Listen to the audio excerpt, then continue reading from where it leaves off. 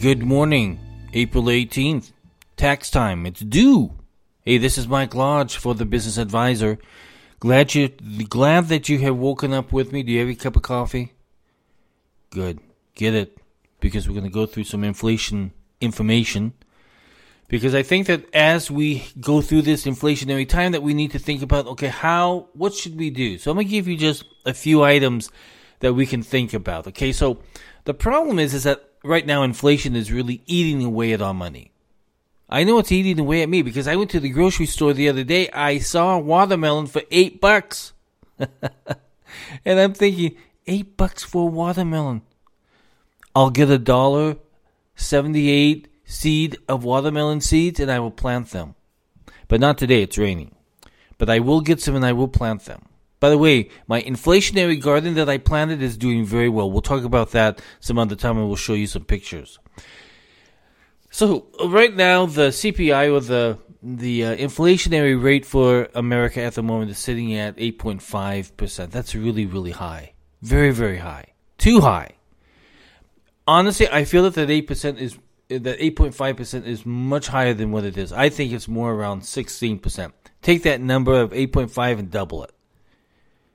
Because with government numbers, you have to say, okay, they're not including everything because they don't want it to make it sound too bad. So they don't include a lot of different items. So anyway, we as Americans in our households and our personal lives, we're feeling the strain of the rising prices on our finances. I mean, it's touching us every single day, and it's not a very nice touch. So what do we need to do? If you're finding that your money or my money, I'm finding this myself, spreads very thin in these days of inflation, you're not alone because we're all feeling it. We're all feeling it. 40% of adults say their families are worse off financially now than prior to the pandemic. That's according to a recent survey by the New York Times and Momentive. So what shall we do? Well, for one thing, you've got to know where you stand. Before you start revamping your finances, you'll want to know where your personal finances stand with inflation. Calculating your personal inflation rate probably can help you out on this. A personal inflation rate is more specific than the national inflation rate routinely cited in headlines that we see every single day, that economists are pushing on us every single day. If you're someone who doesn't consume a lot of meat, for example, then you've managed to avoid purchasing products with some of the highest prices increased to date. I'm that person. I don't buy that much meat. But I know that when I do buy it, it is expensive. It's a college education. If you routinely eat out and have takeout or dine at restaurants, you're paying more for each order than you did a year ago. So to calculate your personal financial or your personal inflationary rate, I should say, subtract your monthly spending from a year ago from your current monthly spending. Then divide that difference by your monthly spending from a year ago. For example, if your current monthly spending is $2,500 a month and it was $2,100 a year ago, your personal inflation rate is 19%. Now, a lot of you probably don't know what you were spending a year ago. That's why it's so important that you start maintaining and monitoring and producing a budget on an every single month basis. So you got to get smart with your budgeting. That's a very, very important thing. Get smart with your budgeting because you need to know what your inflationary rate is and how much more you can expend. Because listen, if you have more money going out than you have coming in and you're using credit cards, you are in a doomsday situation. Once you understand your spending and your personal inflation rate, it's time to get back to really the budgeting basics. A budget is what creates a solid foundation in anyone's financial plan, even if you don't follow your budget down every single dollar. Knowing what money comes in and goes out each month will help you identify opportunities to stretch your income a lot further. The budgeting for inflation requires going through your budget with a fine-tooth comb and looking at each section from a savings perspective. Do I really need Hulu, Netflix, and all the other apparatuses? Do I really need all that? Choose one. Choose the most cheapest one probably. But you need to start cutting your budget. You need to start going through your budget with a very fine-tooth comb.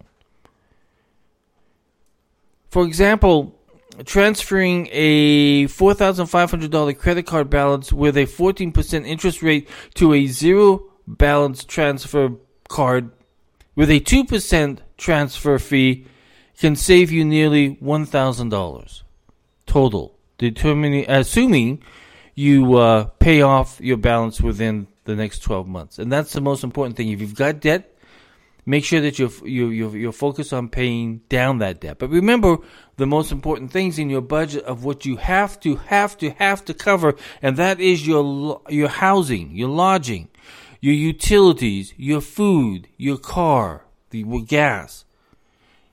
The most important items that take care of your family every single day, you need to focus on that. That's your number one goal that you have to cover every single month.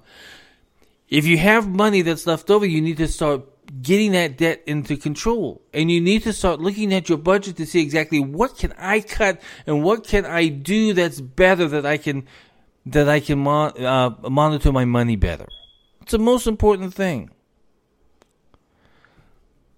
And then the most other important thing is that what fees am I paying? Like I know, for example, I just cut a whole bunch of apps that I don't need anymore, that were costing me a lot of bucks. Like example, my calendar that I use for taking appointments was about $45 a month. I was able to cut it down with a Google app with the same outcome on clients being able to book online for $7. So I went from $45 to $7. I saved some money there. And that's one of the other things is that's why I went to start doing my inflation garden, because I can grow tomatoes, I can grow cucumber, I can grow string beans, I can grow herbs, I can do all the stuff that I have been purchasing at the store. So I'm looking at the way that I'm spending money and what can I do? Okay, so I bought $1.78 seeds, $1.78 packet of seeds, and what am I going to get out of that? I'm going to get a whole bunch of vegetables out of that. And all summer long, I'm going to have vegetables. I'm going to have herbs. I'm going to have tomatoes. I'm going to have cucumbers and squash and summer squash and all that other good stuff that's healthy for me. So you cannot say that you're a victim here. You can do stuff that you can manage this inflationary time. It's no fun. I'm telling you right now, it is no fun. But we all have to do it because it's so important. And then on your investments, okay? Now that the Federal Reserve is they're increasing their rates at the moment in an effort to tame the inflation, so that people are not spending so much money, or so it's raising up debt and everything else. And so investors are getting really shaky, and you're probably getting shaky too. What is going to happen to my 401k plan and everything else? That is a risk issue that you need to be looking at. And I've talked about this, I've written about this before. You need to sit down and look at your risks. So you might be tempted to tinker with your investment portfolio during this very volatile time, but you shouldn't. The general rule of investing still applies. Stick to your long-term goals. Stick to your long-term goals. You're likely to stay invested in stocks during these uncertain times, excuse me, especially in your retirement accounts. While 401k loans are an option if you need immediate funds, taking a loan out now means you'll miss out on compounding interest for the future. So I would strongly suggest do not take any loans out during this inflationary time from your 401k plan. You're going to need that 401k plan. Work on it. Look at it. It's a risk, but you need to see exactly how or what risk that you have that's sitting out there. What is going to take you? Is your life insurance plan still intact? What is the safety process of your bank? Is your bank safe? That is one thing that you need to look at. Let me tell you, that is a very important thing to look at the moment, because we're seeing too many things come out of this inflation that is making banks weak. We need to look at that. And then you need to start building up your savings. If you can build up your savings so much a month, good, do it. But listen, if you're upside down, you need to start sitting down with your husband and wife together and working on your budgeting. Budget. I tell you, it's the most important thing. In fact, I'll put a link on it. You can get a free budget Excel worksheet that's free. There's no hidden cost. There's nothing. You can just download it and use it.